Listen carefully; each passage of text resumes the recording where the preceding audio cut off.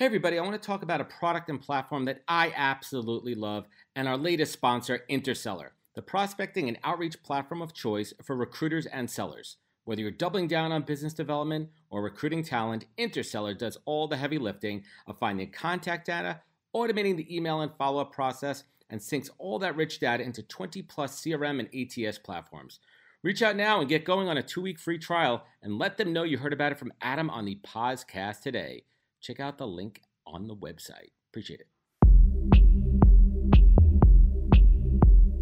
Welcome to the podcast, where we introduce you to incredible humans who share their journeys with the mission to inspire you to harness your own inner tenacity to drive your life and career forward. And now, your host, Adam Posner.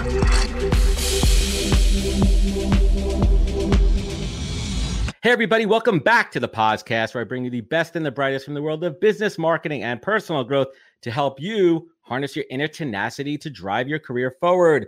I'm excited to welcome my guest today, Zach Nadler, co-founder and CEO of VaynerSpeakers, and he has built a career helping luminaries share their stories of impact and inspiration. With longtime client and now partner Gary Vaynerchuk, Nadler founded VaynerSpeakers in 2018, and he represents best-selling authors, entrepreneurs, CEOs, thought leaders, and tastemakers, negotiating innovative deals for his clients on stages and screens, well, more screens these days, and we'll get to that, around the world. And previously, he spent over 9 years serving as leading client agent at the speakers department at CAA, working the world's most recognizable talent. And his 14-year career spans back to memorable events, including the 2008 Summer Olympics in Beijing. We're going to talk about that, what it's like to work with Gary V, and a whole lot more. Zach, let's do this. Awesome. Looking forward to this. Cool, man. Well, thanks for coming on the podcast. So let's start here. I don't want to bring my tribe up to speed. The podcast is about career journeys because people are probably like, how the heck did he go from high school, middle school? Now all of a sudden he's working with Gary V. How does that all happen here? But let's really talk about, in college. I mean, I feel like, did you always know that you were going to get into this world of sports and celebrity? I mean, you studied sports management at NYU. Was it always in your blood? Yeah, I mean, obviously, I think everyone has like a passion. I was 5'10" in 7th grade, and I was like, great, I'll be a basketball player. And then, I'm still 5'10". So I realized pretty quickly, like that wasn't going to happen. And those who can't teach or represent. So I kind of pursued this, but in college, it's kind of something where I studied sports management. Everyone wanted to be an agent or running a sports team. There aren't that many opportunities to do so.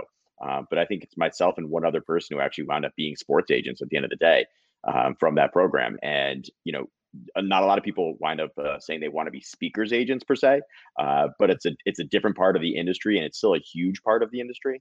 So it wasn't exactly what I set out to do, but I knew I wanted to be working with talent or working in sports in some way, shape, or form. I just thought I'd be running the Patriots by now. Oh, interesting. And how much did the movie Jerry Maguire really kind of put that spark in you, or didn't? I would say it actually didn't put the spark in me. I knew I actually thought coaching would be a place I wanted to go, but you don't see a lot of people my size on the sidelines, especially 20 years ago.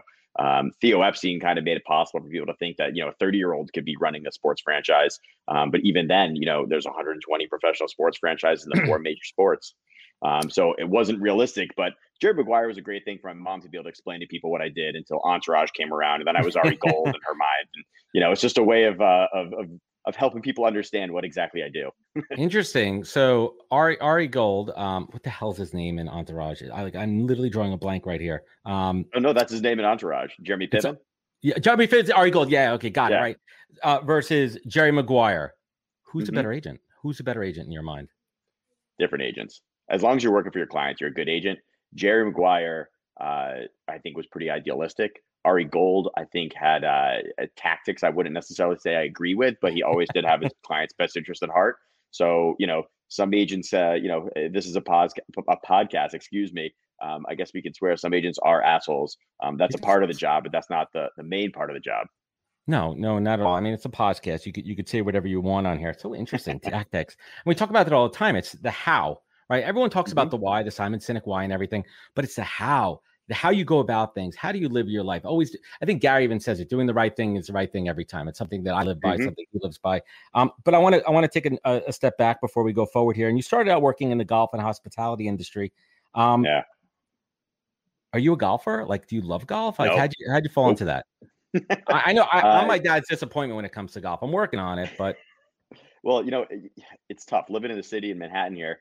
It's like an 8-hour day if you're going to play a round of golf, and it's miserable. So I am not a golfer. I tried for a little bit around that job because I was getting free golf balls, and I felt like the least I could do is put them in some water hazard somewhere. But no, I didn't really know. It was something where it was a cool opportunity. I was 18 years old. It was a small company, and I could pursue pretty much every part of the company. So they needed help across the board, and I was able to do everything. So 10 weeks a year, I was on the road 4 or 5 days traveling with my childhood idols, right? Pro Bowl football players, all-stars from the NBA, Major League Baseball, actors, entertainers, musicians, politicians. It was the coolest thing ever. Now the hours are things I couldn't do now, right? Waking up at 4 o'clock in the morning to be on a golf course is not something that I desire to do now. But back then it was fun. It was amazing. So I didn't necessarily know I'd be in golf, but it certainly was a lot of fun. Do you remember the first time you were starstruck? Yeah, I mean, it's funny because that actually changed things for me, because the starstruck nature of it, when you're around celebrities after a while, you kind of lose it. But there are certain moments, there are certain people where you're just always going to be starstruck. They're heroes. When you're in front of your hero. I had a voicemail from Bo Jackson, I was standing at the bank, and that was like a moment where like I dropped my phone, right? Is Bo Jackson arguably one of the best athletes in the history of sports? Yeah, I mean, pure athlete. His injuries hurt his career, but pure athlete, absolutely. I mean, he's like who's one of the few multi-sport, but truly successful. Even Michael Jordan was not a great baseball player, right? It's really hard, really, really hard to do. So, you do the golf thing for a number of years. CAA, I mean, people in the industry know it's best in class. How was it always on your radar, CAA? Like, how did you get in there? No. So it's funny. I had an opportunity to interview for a job at CAA, and it was going to be moving out to LA. It wasn't going to be working in sports, and at the time, that was what I wanted to do. So I didn't even pursue it. I had no idea, and the company grew quite a bit from that opportunity to when I started there.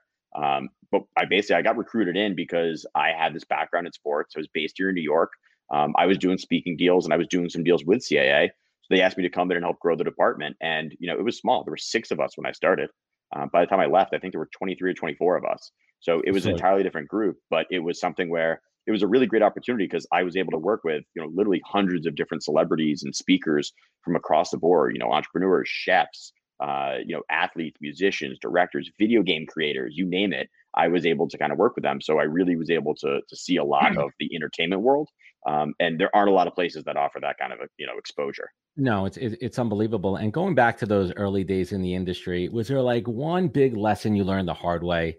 And I mean, we all have these, right? We all make this mistake, this misstep. We embarrass ourselves, especially in front of clients or someone, pretty important. Like, was there one where you're like, oh my God, I really haven't told anyone this story, but I'm so embarrassed. But you know what? It's been 15 years. I'm gonna let it all out on the podcast right now. Just one is hard to say. I think, when you're a young agent, and I was 24 when I started as an agent, which is one of the youngest to come into that company.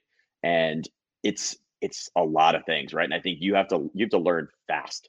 So my dad always told me CYA, right? Cover your ass, and I think one of the lessons I learned pretty early was, get it in writing. Just because you have a relationship with someone, they tell you they're going to do something. If you don't have it in writing, you can't prove it. And so there were plenty of times where I was put in a position where I was telling a client something based on a relationship, but it didn't come to fruition. And frankly, I rather the relationship with the client than with the customer, because that's who I'm representing. That's who I'm responsible for. So I learned that pretty quick. But I got to tell you, once you make a big screw up like that with an A-level celebrity, you don't do it again. Oh, you learn your lesson pretty quickly. And let's talk a little bit about these deals. And you've evolved your negotiating tactics. You've evolved your kind of out of the box thinking to really innovate there. But how do you find that balance that works for the talent, the client, the brand, the partnership? Is there a secret sauce? Is there like a go-to kind of check down list in your head to make sure that everyone's happy? Yeah, I mean, it's going to sound kind of silly when I say it, but the secret is just be honest, right?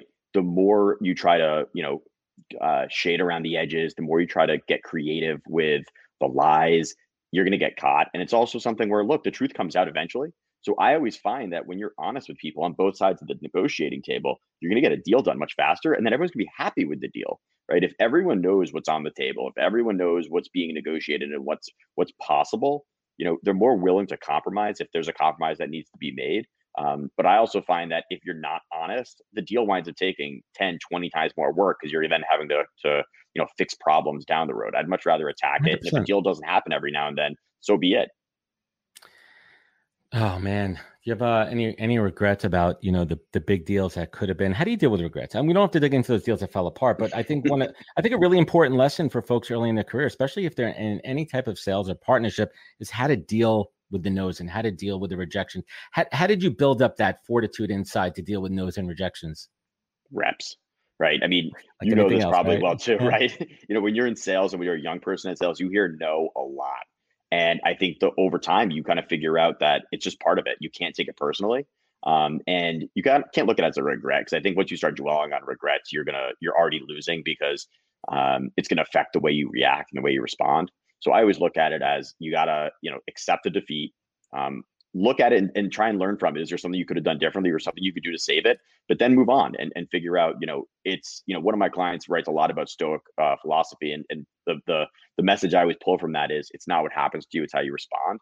So, if you make a mistake, learn from it. If somebody does something you can't control it. And you can only worry about what you can control. And then you got to figure out what you're going to do next. 100%. And that's been a tough lesson for me. I mean, I just turned 42 and I look back at that all the time. Being able to let go of things that you can't control. I think that's mm-hmm. incredibly difficult for so many people. So let's switch gears a little bit, and I want to bring you into my world here. What do you think is similar about booking talent versus talent recruitment? Like we're both in kind of like this. We're looking for the right talent. We're trying to find the right match. It's interesting. A lot of crossover here. Yeah, well, I'm actually curious. I want to throw this back to you. What do you look for when you're trying to pair a company with an executive? Like, how do you go about that search? Yeah, this is a great question. There's kind of a spidey sense that I have that a lot of great recruiters have, and I think you feel it too when you feel the match. Mm-hmm. I'm a natural connector, similar to you. That's my superpower. It's one of those things like in the Matrix, like I could see two people that I know that don't know each other, and I could see like a little blurb above their head and connect the dots there. But it's really when it comes to a company,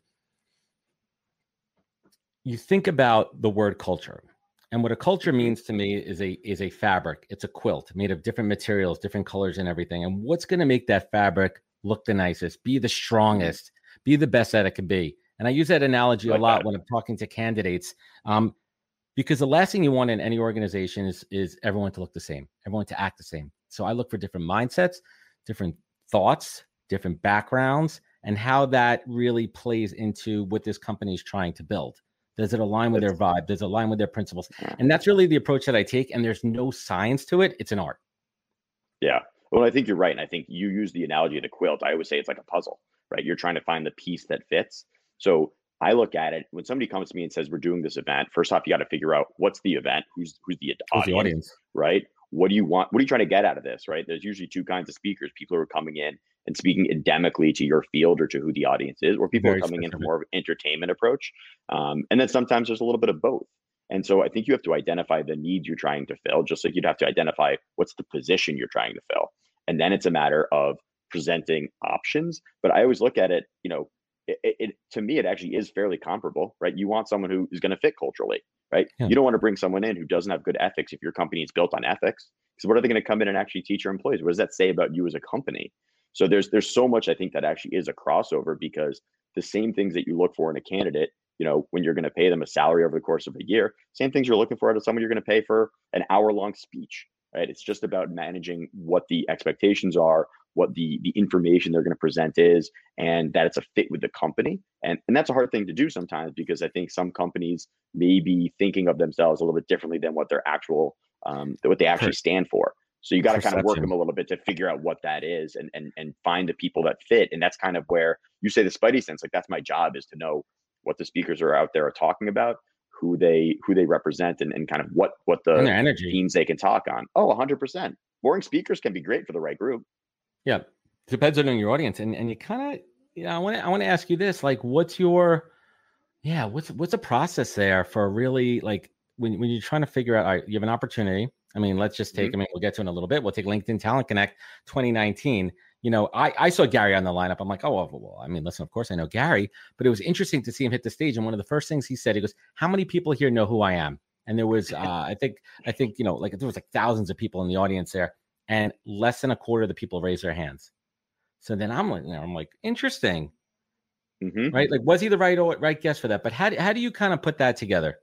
Well, I always love that. And that's kind of one of the funny things about my world, right? You know, some of the biggest speakers are not household names. They can walk down the street and no one's going to notice them. But the people who know them are usually obsessed with them, right? That's just kind of the way it works in my world.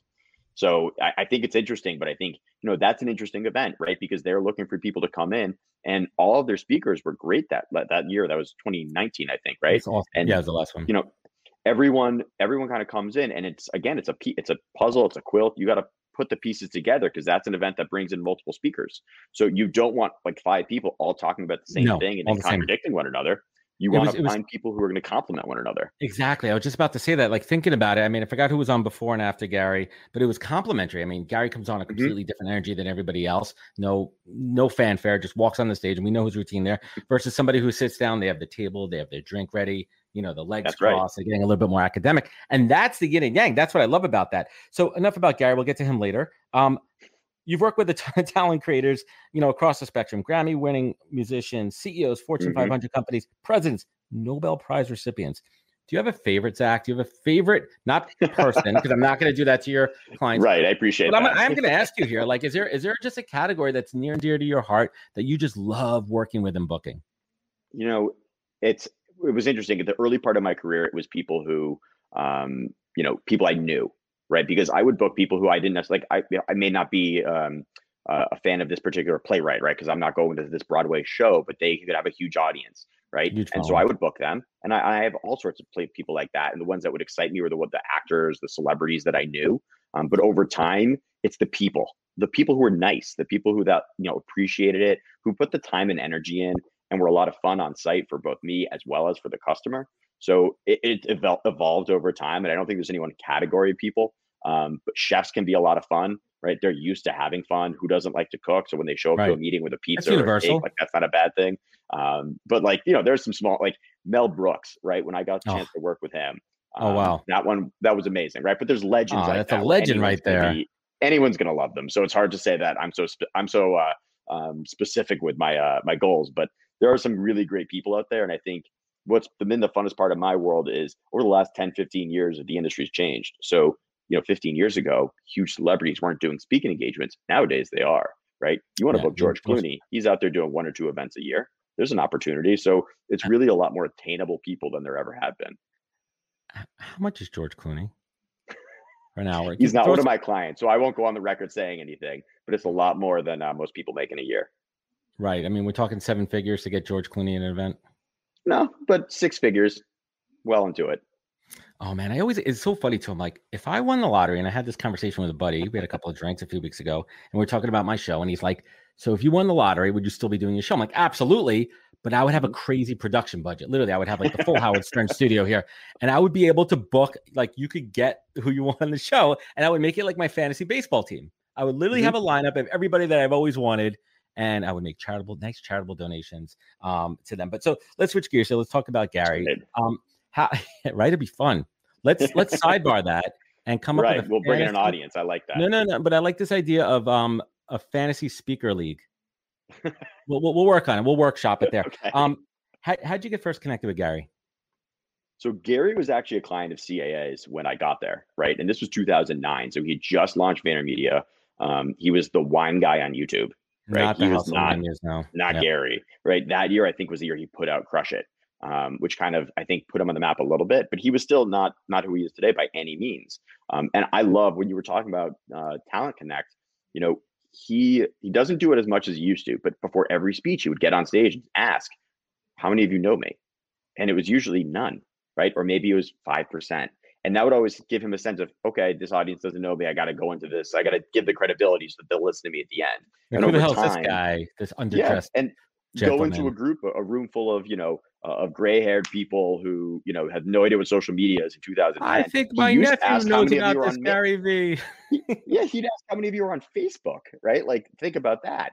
So it's evolved quite a bit. But, you know, Gary and I first connected. I remember it was actually a few blocks from where I live now, which is kind of funny. But we did an event, and it was the first time I met him, probably 2011, I think. I had booked him a few times before that, but I hadn't traveled to the events for one reason or another. But over time, we worked together more and more. He was in New York. I was in New York. I was really into his messaging. I think we had a similar like ideology when it comes to customer service and sales in terms of being upfront, being transparent, you know, leading with empathy. And I think these things kind of resonated, and we just kind of got each other. And I think more and more, he allowed me some freedom and flexibility to do things that other clients weren't as willing to do. Get creative with the deal structure, get creative with the financials, figure out ways to benefit him. You know, I take no credit for the career he's built. I mean, he's the one on stage, he's the one selling books. But he gave me a lot of chance to be different and do things differently, which is kind of how we came together to build VaynerSpeakers in the first place. We're like, it's a 50-year-old industry, no one's innovating. Let's try and disrupt this the way he's disrupted everything else. Yeah, and one big takeaway that I got from Gary from my limited time even working with him, and I had an opportunity to sit on some sales meetings, which is a thing of beauty, to be in a meeting, and anybody who's ever worked at Vayner, like I'm dressed now. Like there's no dress code there. But when you go to a business meeting as an account executive, you're dressing the part for that client, except for Gary. He walks in with the hoodie and everything. But just to see him work as magic is a thing of beauty. But one of the things I learned is Gary's thinking outside the box when it comes to deals. It's not just linear when it comes to money transaction, but what else could be? What's the barter? What are the opportunities? What is the access? And I think that's a real key thing, because it's always a few steps ahead. It's a chess game. And that's something I learned from him. I'm assuming you took a lot of those key takeaways from the early days with Gary, even now. Absolutely. No, 100%. And I think we still do that stuff. I think we still look at it and say, just because it's been a certain way doesn't mean it has to be a certain way. And one of the things I love, you know, I loved my time at CIA, but it was a big company structure with a lot of bureaucracy, and there were certain things you could or couldn't do. We have a lot more flexibility and freedom to kind of go outside the lines. You know, try new things, and you know, it's nice when your partner is your biggest client, because he can be your guinea pig sometimes. And someone like Gary, you know, I also use him as you know, someone who has great knowledge. He's one of the foremost speakers in the world. If I'm not asking him questions and trying to learn from him, I'm probably pretty stupid. So, you know, we try and push the limits where we can, but I think it's that same idea where it's not always about the dollars and cents, right? What are the other chess pieces that we can play with? How can we get who's the audience? Who is he gonna be in front of a room of all biz dev prospects? Like, who's the audience that you're talking to here versus the cost of, you know, his fee there? I mean, it's kind of crazy. You mentioned something interesting about what you've learned from Gary, but what do you think Gary's learned from you? Oh, wow. Outside of Patriots wins, you know, like how to you know, root for the right team. I don't know. I can't even imagine. I mean, I kept that from him for years. He hates the Patriots. I mean, loathes. He even hated me as a Giant fan. I'm like, dude.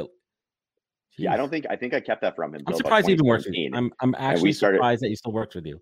That says a lot about you. He's on record as saying he wouldn't invest in a Patriots fan, so I think I'm the first. But I don't know. I mean, I think I wouldn't say he's necessarily learned things from me, but I think we've learned things together, right? I think we've tried to see what's possible, and it's also interesting because I mean, look, we both evolved as people, right? He didn't have kids when we started working together, right? The company itself is totally different. So it's something that is really, it's rather than the learnings, I look at how things have evolved. How have we really managed to do all this stuff together and grow the business? Hey Tribe, quick break in the action to introduce you to one of my close podcast friends, Hala Taha, and her show, The Young and Profiting Podcast. She interviews the brightest minds in the world, like former spies on how to gain influence, billionaires on biohacking your body, and even celebrities like Matthew McConaughey on what it's really like behind the scenes. At Yap, they go deep. There's no fluff on this podcast, and Hala asks all the right questions. You can listen at youngandprofiting.com or search for Young and Profiting on Apple, Spotify, CastBox, or your favorite podcast app. Now, back to the action on the podcast. That's a great answer. I want to go back to a question that I forgot to ask, and it's okay to do this because it's my show. Of course. What happens when a speaker bombs, and how do you handle it? Tell us a story of. Sure. You don't have to name names. You could give like you could allude to a genre maybe. Okay. Because we need something here. Don't just keep it general. Give me a little something. There's a podcast. So, there's all sorts of stuff I can tell you, but ultimately when a speaker bombs, right, it's in the eye of the beholder, right? So I had a client of mine who I worked with as much as any other speaker over a 10-year period, right? And I used to say about this person when I was on sales calls, and this wasn't just bullshit. I would literally say, if I was allowed to give a money back guarantee, I would give a money back guarantee on this person. They weren't the most expensive speaker, but I booked them more than anyone else. I was booking them. I would book them for a group, and then the group would say, great, we want him back next year, or we want to book him for our 3 other regions. He was the best. And I booked him for a great customer. Gary actually spoke at this same event the year before. And he comes off stage and they looked at me and they're like, he was terrible. I was like, terrible? Were you in the same room as me? And so when you talk about someone bombing, it's not always when someone actually bombs. It's when someone thinks that someone bombed. So it's shame on me because he probably wasn't right for that audience in the first place. Well, that's so it wasn't necessarily his fault. It was on me. And I think you got to take accountability, and it's my responsibility to make sure that the speaker is aware of what the group is looking for, that they can prepare accordingly, that they're on time. And, look, sometimes it just doesn't work out. There are also someone people who just like an athlete. Yeah, 100%. There are also people I just don't work with anymore because they're terrible, right? You learn pretty quickly when someone's bad. And sometimes it is in the eye of the beholder. Other times there's just bad people, bad speakers, and you learn real fast. There's one person who will remain nameless, a very successful person in news, we'll say, who was actually sent home from a 2-day event after the first day. Al Roker. I'm kidding. No, I love Al Roker. Al Roker's a delight. It was not Al Roker. Al Roker's story of sharding in the White House is still one of my favorite things I've ever heard. You know that one, right? The Al Roker sharding story. Google that afterwards. You might shard yourself. Hopefully not. And we don't want sharding here on the podcast area. But I digress, right? But you talked about something really interesting, which is preparation. Mm-hmm. How do you? I mean, listen, talent, our egos. There's different levels of talent there. But how do you ensure that the talent is prepared? How do you know that they're going to be ready to go for that? Now, you know that there's some speakers, this is their profession. They are professional speakers. They are literally like Broadway actors. They could go out there and just on the flip of a switch, but others need a little bit more work. Others have full-time gigs. This is not their full-time gig. How do you ensure that the quality, the products out there, that their product, how do you ensure that they're prepared and ready to go, especially for a specific or unique audience? Well, I think it's something where we take pride in this, and we have a small roster, and that's intentional. When you're with a much larger roster, it's harder to know all your clients and know what makes them tick and how you're going to prepare each of them. I know all my clients. I know what they need to hear. So it's something where it's not a one size fits all. And I think that's something that we built a company on from the very beginning, is the idea that not every client's the same, not every event's the same. You can't treat them all the same. So what Gary needs to prepare for an event is very different from what Rachel Tipograph needs to prepare for an event, or John Henry needs to prepare for an event. And I is there a real fire? Is there a real fire going on, or is that just an alarm? We're live, here? But I need to. I got nothing on my end. I think. That's me. That's me. And I'm trapped in my little room here. No, only Al Roker. No, I'm kidding. There, I digress for a moment here. So, we're good unless the fireman kicked down my door, which would make for some great live TV. Right? Exactly. I hope not. I hope you're all right. No, I think someone just hit the fire alarm here. It happens every so often. So you could hear that, right? That's how good these mics are. Yeah, I got a fire extinguisher right here if you need, though. Great. I actually have one. My dad was so funny when I got this new office. He's like such a dad. He's like, you got to go get a fire extinguisher, and I did. So hopefully I won't have to use it here. But I want to talk about. My wife made fun of me.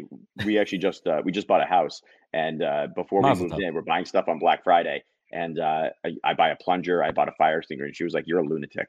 We don't need these things yet." Yeah, I think my wife said the same thing. So the pandemic's been absolutely insane, and it's affected all these. Every industry you can even think of: hospitality, tourism, speaking events, and this had to be this great pivot. And I can only imagine, if I did the numbers in my head, how much money even a Gary makes, knowing what his booking fees are, all the events. It's a huge income loss, and you're an agent, you're getting a percentage of that, whatever your structured deal is, and it's affecting your income. Talk to me. March 2020, shit hits the wall. It's a shit storm. What did you feel inside? Did your heart just drop? Yeah, well, I mean, so we had. First off, let me set the stage for this, right? So hold on. Here's what I'm going to do. You keep talking for a second. Tell the story. I'm going to stick my head out the door to make sure we're not burning down. Just keep talking. This is live TV. Just keep talking. Tell the story. Just stay with me here. Stay with it. We're live. All right. So it's early February. I am getting excited because Gary's got a booking at the beginning of April.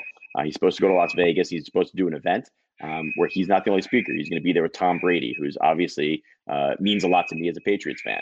Now, The personal note here is that my firstborn was March 6th. She was due at the end of March. And I was like, I can't go to this event. I'm not going to be able to see Gary with Tom Brady at this event because I've got a baby coming up in March. So I'm already disappointed. But then in late February, the first event that gets canceled. So we're talking February 25th around then, and we have a canceled event, and that's just the beginning. I fly down to Miami. I've got Jesse Itzler doing 2 events back-to-back days. One of the 2 gets canceled. The second event has a drop in attendance. I fly back to New York. My daughter is born the next day, 3 weeks early, right? And then instead of paternity leave, I have triage where every event that I have on the books is getting postponed or canceled. So you're dealing with it. Absolute pandemonium. Oh my God. I'm going to have to go back and rewind the last minute and a half before you said, but I caught Tom Brady and Gary in the same, they were going to be at the same event. Right. They were supposed to be at the same event. Were they going to arm wrestle? They got canceled. Were they going to arm wrestle? No, they were just going to go on one after the next. But Gary said, as long as I got to make sure that I don't see Tom Brady. So only Gary would say that. Wow. That's how much he hates him. Jesus, that's absolutely crazy. So the building's not burning down. That's good to know. That was the first event that got canceled. We had hundreds of events that got canceled after that. Hundreds. Now, what's interesting is it's been a year. We now are at our pre-pandemic levels in terms of events happening. So because of virtual, you can have there are more events now than there were back then. Because are fees going down? Of course. The revenue is not the same as what it was. But, look, Gary did 2. He's doing an event right now. Okay. Gary is live somewhere else. Had an event. We did another event this afternoon, and he's got one event tomorrow. So it's something where speakers are able to do more events, but it's certainly not the same. And for a while there, it was grim because look, Gary and I have been doing virtual events for years. The first one we did was back in 2012. We were ready for this. We've done virtual events for years in his office. Now, with the office closed, suddenly he's doing them on his own from a laptop. So it's a whole different ball game. But I think over time, people adjusted, right? It became the norm. And so it very quickly was something that people adapted to. We were ready for the adaptation. The problem was that not every event was. So it took some time to get over that. But now I think that everyone's done it at least once. They're figuring out like this is something that works. We have to figure out how to utilize this for the future.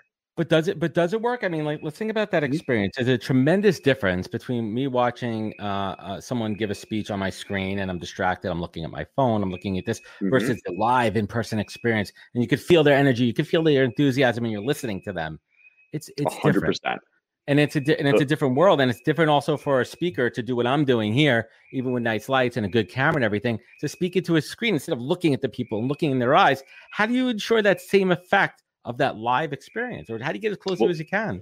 Well, look, this is live right now, right? And this afternoon, Gary was speaking. There were 6 people in chairs in front of him, and that was an upgrade, right? That was an upgrade compared to what it could have been. Did it bring him back to his early days? I think he'd say he never spoke to a crowd that small. No, of course. But I think you're right. Look, there are some things that you can't replicate. There's no arguing that, right? But on the flip side, if you are based in Australia, in Indonesia, in Nairobi, in rural parts of France, now you can participate in a way that you couldn't before. So there's pros and cons to everything. I think the future is hybrid. I think the future is we're going to have a live event in person, and you can meet your neighbor and you can take a meeting down at the bar or at breakfast the next day. But it is also we're going to have access to people who couldn't come before, and it's going to break down walls for people who maybe they can't travel. Maybe they're afraid of flying. Maybe they don't want to travel. Or maybe a company says, we're not going to spend the $2,000 it takes to send you to Dallas, but we'll spend the $300 to get you a ticket to this thing so you can learn. And I think the other thing is, not everyone learns the same way. So you talk about like, you're going to be, second screening it. I sit in the back of the audience when I watch speeches because I want to see how many heads are actually pointed up and how many are pointed down. So you got to pay attention to that. But a lot of people aren't watching even when they're there in person. Yeah, they're easily distracted. It's fascinating. It's also, we don't have enough data. We're still so early in this. We don't know what it's going to look like. I'm a big believer that it's going to be hybrid. I also believe that we're going to get back to more live stuff soon. There's vaccinations. I mean, I'm going to my first. We're not far off. I mean, I bought Med tickets a couple of weeks ago for a May game. I literally felt like I just bought Super Bowl tickets. Yeah. Like a Met game, something that I take for granted, like a freaking Met game that I usually buy the cheapest seats and walk down and sneak in. Now I'm talking to my friend for a random Thursday game. I'm like, we got to get the best seats. We're not going to be able to move. It's a completely different world. It's uncanny. I was watching part of the Red Sox game today in the background, and the pitcher steps off the mound, and the whole crowd started booing. And it was like, oh, I missed this. I didn't realize I needed the crowd. And I think events are the same way. We're already seeing there are live events happening in certain places. Some speakers are willing to, others aren't. There's safety measures being taken. This summer, I think you'll be able to have events. Now, I think people won't want to do that. I was in Central Park this weekend. It was beautiful out. There were people everywhere. It was packed. People want to be out. They want to be outside. They want to be with their friends, with their family. It's something that people are clamoring for. So I don't know that they're going to be dying to go to business conferences, but we're already seeing that this fall is going to be busy, and people are they have this pent up desire to be with one another, to congregate, to see that community that they missed. And so we're already seeing it. And I think that you're going to see the bounce back be just as strong. I'm already hearing from people who are telling me they're trying to hold events and they can't find venues. That's a great thing. I love hearing that. That's a really good problem to have. So you're optimistic. I mean, you have to be. I think we're going to get there. This has been a bump on the road. But what you personally, like, what have you learned about yourself from COVID? How you've responded, reacted? It's a lot. I mean, again, mind you, I had a baby 5 days before the New York City quarantined. So I think there were things that I was going to learn anyways the hard way. But I think it's really the value of time, how to manage your time properly. It's always been something that I've been, I move real fast. I try to be as efficient as possible so that when I'm not working, I can be as lazy as possible. I like that. But it's something where my guy. you got to figure out how to make it work. And I think you also got to figure out who you can trust. I try to empower my employees to go the extra mile, because it's, especially in this world, we're used to talking to one another. We're used to, tapping people on the shoulders, and you can't do that. And so it's an adjustment. And I think we all figured out how to make it work. You have to do that with distractions, and there are certain pros and cons to working from home. But I think you have to figure it out in your own ways. I think I was lucky because I'd worked from home for 2 other jobs previously. So I kind of avoided some pitfalls because I've done it before. Not everyone had that benefit, but I think you just got to figure out how to manage the distractions. And that was something I learned pretty early on. It was like, you gotta manage these things, because if you don't, you're just going to get buried. And the work doesn't slow down because we're working at home, right? Events, I shouldn't say that. It was pretty slow in April and May. Yeah, but once we got back, I was going to say it's about as busy as I've ever been, because the virtual events take twice as much work as an in-person event, right? It's a new ground. It's animation. You can do anything, right? I keep joking it's animation because it's like there's no rules of physics.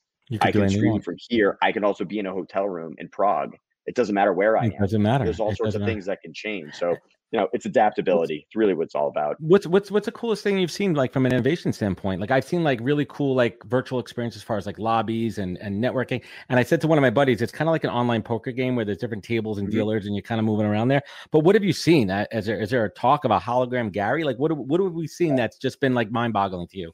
Well, there's 2 things that come up. I mean, first off, we've seen everything, especially in the early days of the pandemic. Anyone who had any sort of virtual reality, AI type, presentation, stuff was coming our way, whether it was a platform or, a streaming service. We saw it all. And frankly, they were all very similar. There wasn't a lot that separated them, or they were cost prohibitive. But you talk about poker. There's a group I work with, a production company out of London. Shout out to my guys at EMC3. They put together an amazing program where it was poker. You could Zoom with people. You could play poker, and it was hundreds of people, so that when you elevate off a table, you go and join other people at other tables. And they had to develop that from the ground up. There's also a group I work with out of Romania. I'll give a shout out to Avi from Brand Emotion, and Brand Minds. They put together something where it kind of looked like Sports Center. Gary was on a screen, right? And it looked like the host was in like the Sports Center studio talking to Gary up on a screen. And Gary was talking to the host. But the way they had the camera set up and the green screens, it was really beautifully done. And it costs money to do this, but you can do it. The other side is this production value. I can assure you, Adam, you're spending money on this. There's no doubt. But compared to what it would have cost you 5 years ago, it's night and day. And so the fact that you can do this, the fact that anyone can do it nice enough, we have a lower barrier for entry. People are used to it. And I think that that's been one of the biggest wins of this, is that we all kind of have a appreciation for production value, but we also realize you don't lose that much if you're not spending $1 million on a production budget. There's a balance here. So I assume you have a boy or a girl? I have a girl, Lila. I love that name. Just turned 1, close to 1? Just turned 1. What has been the biggest surprise about it? It's great to talk to new parents. I have an 8.5-year-old daughter, 2.5-year-old son. like something that you thought like, and I always tell new parents, I go, the greatest piece of advice I give people is to not take advice from anybody else about parenting because everyone has their own experience. But what is something that you kind of thought about being a father that was going to happen that maybe hasn't, or something that, just, I never expected this. I never expected this in my wildest dreams when I had a kid. It's a great question. I mean, I think I have been pleasantly surprised by how much I can do with very little sleep. Going back to my days of waking up at 4 o'clock in the morning for a golf tournament, I guess maybe I got some training in there. But I mean, I think it's really just the joy. Like you try to enjoy every minute of it, but the way that she smiles at literally anything, a box, a roll of paper towels is just like the coolest thing. It gives you an appreciation for things, and I think it makes you kind of slow down and see what's really going on. And especially in this virtual world, like when the walls were coming down around us, when events were canceling left and right, and we were trying to navigate this world. At the end of the day, I was like, well, this is why I'm doing it. And, it's not all that bad. We'll figure it out. Right. There's things in this world. And look, last summer was dark times. Last spring was really scary. We right. Didn't know. And around the globe, we had no idea what was going to happen. And so that to kind of slow down, see a smile changes a lot. So I think the perspective it gave me really, matured me in a lot of different ways. Does it give you, I mean, I think about this all the time. My daughter's going to remember this time. My 2.5-year-old son is never going to remember any of this. Mm-hmm. We're going to go back and we're going to tell the stories of the pandemic, the plagues. It's so funny. We just had Passover. I'm like, we're literally in one of the plagues. This is a freaking plague. Like the Bible, like you used to think of the Bible as something, thousands and thousands of years ago. Holy shit. And then all of a sudden the summer's going to come and we're going to have the cicadas and you're like, okay, plague, locust. And you're like, And then they talk about the firstborn. I'm like, no. We're not getting into that one. It's incredible. I mean, parenthood definitely gives you such a unique perspective, and I think that's the moment everything changes. And for me, I always say, like, the second my daughter came into this world, that's when everything in this world stopped being about me, and it became her. And that was a fundamental shift in everything that I do, and why I built this company, and why I do everything that I have.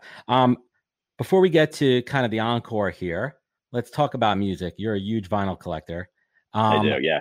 Yeah, like, do you go cross genres? Are you just a general collector, or is there a specific? Do you have anything? No, I mean, I'm a rarity thing. I like old stuff. I mean, my wife and I, one of the very first things we bonded on was a love for kind of classic rock, 60s and 70s music. I was telling you, we just bought this house up in Woodstock, New York, right? Literally 15 minutes from where our favorite band was playing in the 70s. So we love that kind of stuff. And the fact that my wife had a vinyl collection too. Who's that? The band. Literally the band. Yeah. They play with Bob Dylan. And, my wife had a vinyl collection when we first got together. And it was like, okay, I like this. I see where this is going. But yeah, I mean, I love, look, my personal stuff. I love like early British, blues rock.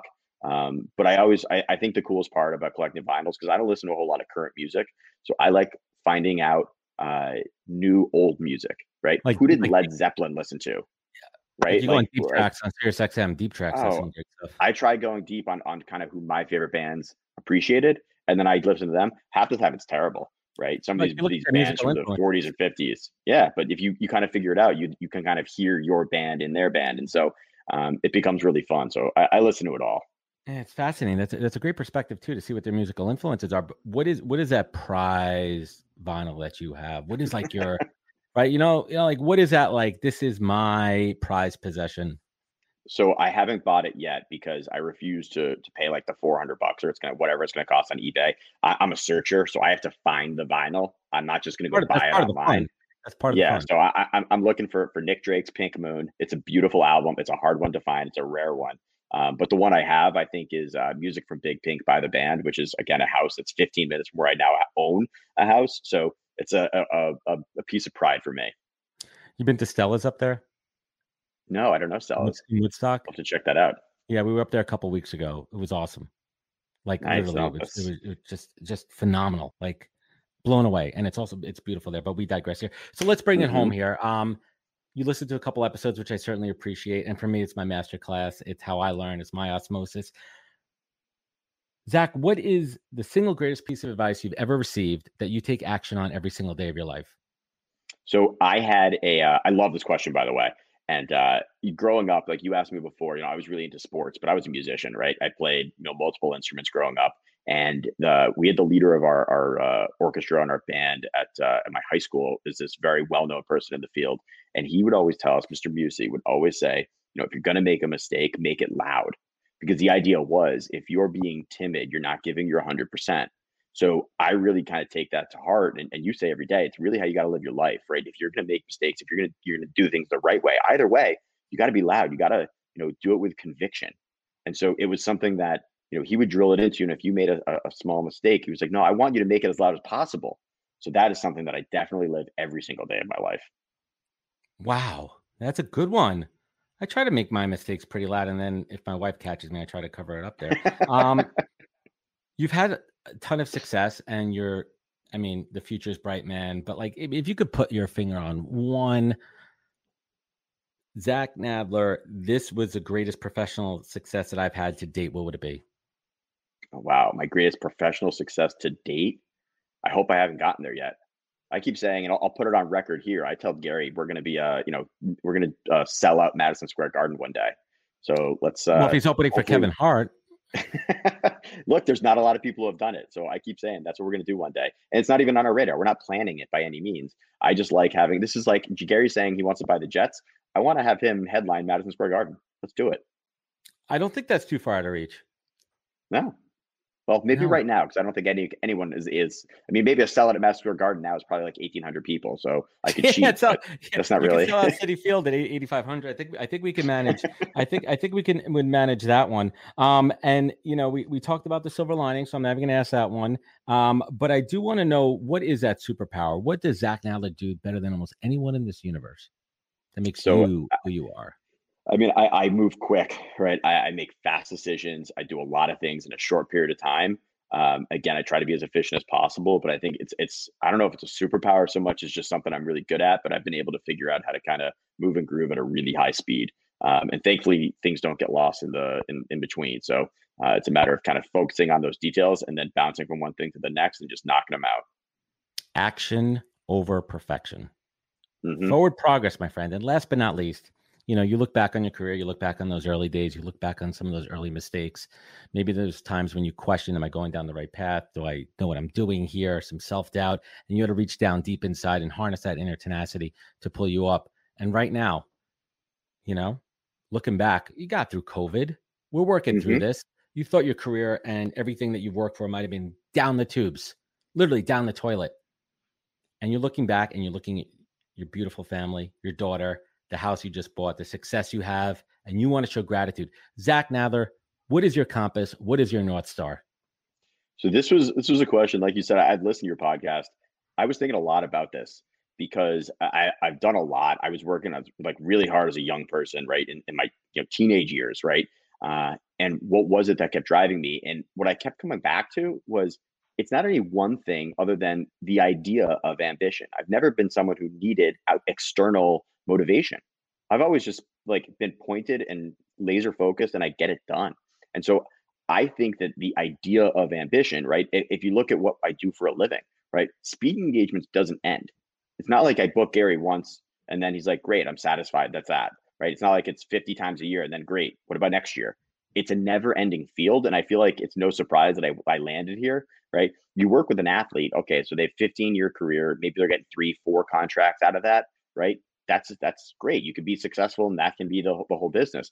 For us, it's more. It's what's next. It's how do we keep every client happy? How do we get more clients? How do we do more events? How are our customers as happy as possible? And so I'm just always kind of never satisfied. I think, it's maybe I have a tapeworm. I don't know, that part of my brain. Insatiable. I just need to keep doing more. Right? I keep growing, keep adding. I was never satisfied. I've never had a year where I did less business than the year before. And I want to keep that streak going forever. I love it, man. Zach, thank you so much for spending time with us this evening. I appreciate you. Where could folks find you? Where could they connect with you? Where could they learn more? Yeah, look, you can follow me everywhere at Zach Nadler on all platforms, but it's probably not going to be as much fun unless you want to see my dog and baby. VaynerSpeakers is really where the good stuff is. You'll see all my clients, all the stuff we're working on, and we got a few tricks up our sleeves, so stay tuned. Yes, we love it. Awesome. And everyone who's joining us in the live stream, we'll get to it. If anyone has any questions, we'll get to that in one moment. Zach, I appreciate you. Thank you for spending time with us today. Everyone listening at home, I thank you for spending time with us as always. If you love what you heard today, please leave a review, rating. It goes a long way. Share it. Sharing means caring. Remember, take care of each other. Stay 6 feet apart. Catch us more at thepodcast.com. And we'll see you next week for another great episode. Take care. Wisdom is forever, but for us, it's time to go. Thank you for joining us. Luckily, we'll be back with our next episode soon, jam-packed with more incredible humans. Thank you for listening, subscribing, and sharing. To join the conversation, search The Podcast on LinkedIn. And to catch up on past episodes and more info, please visit www.thepodcast.com.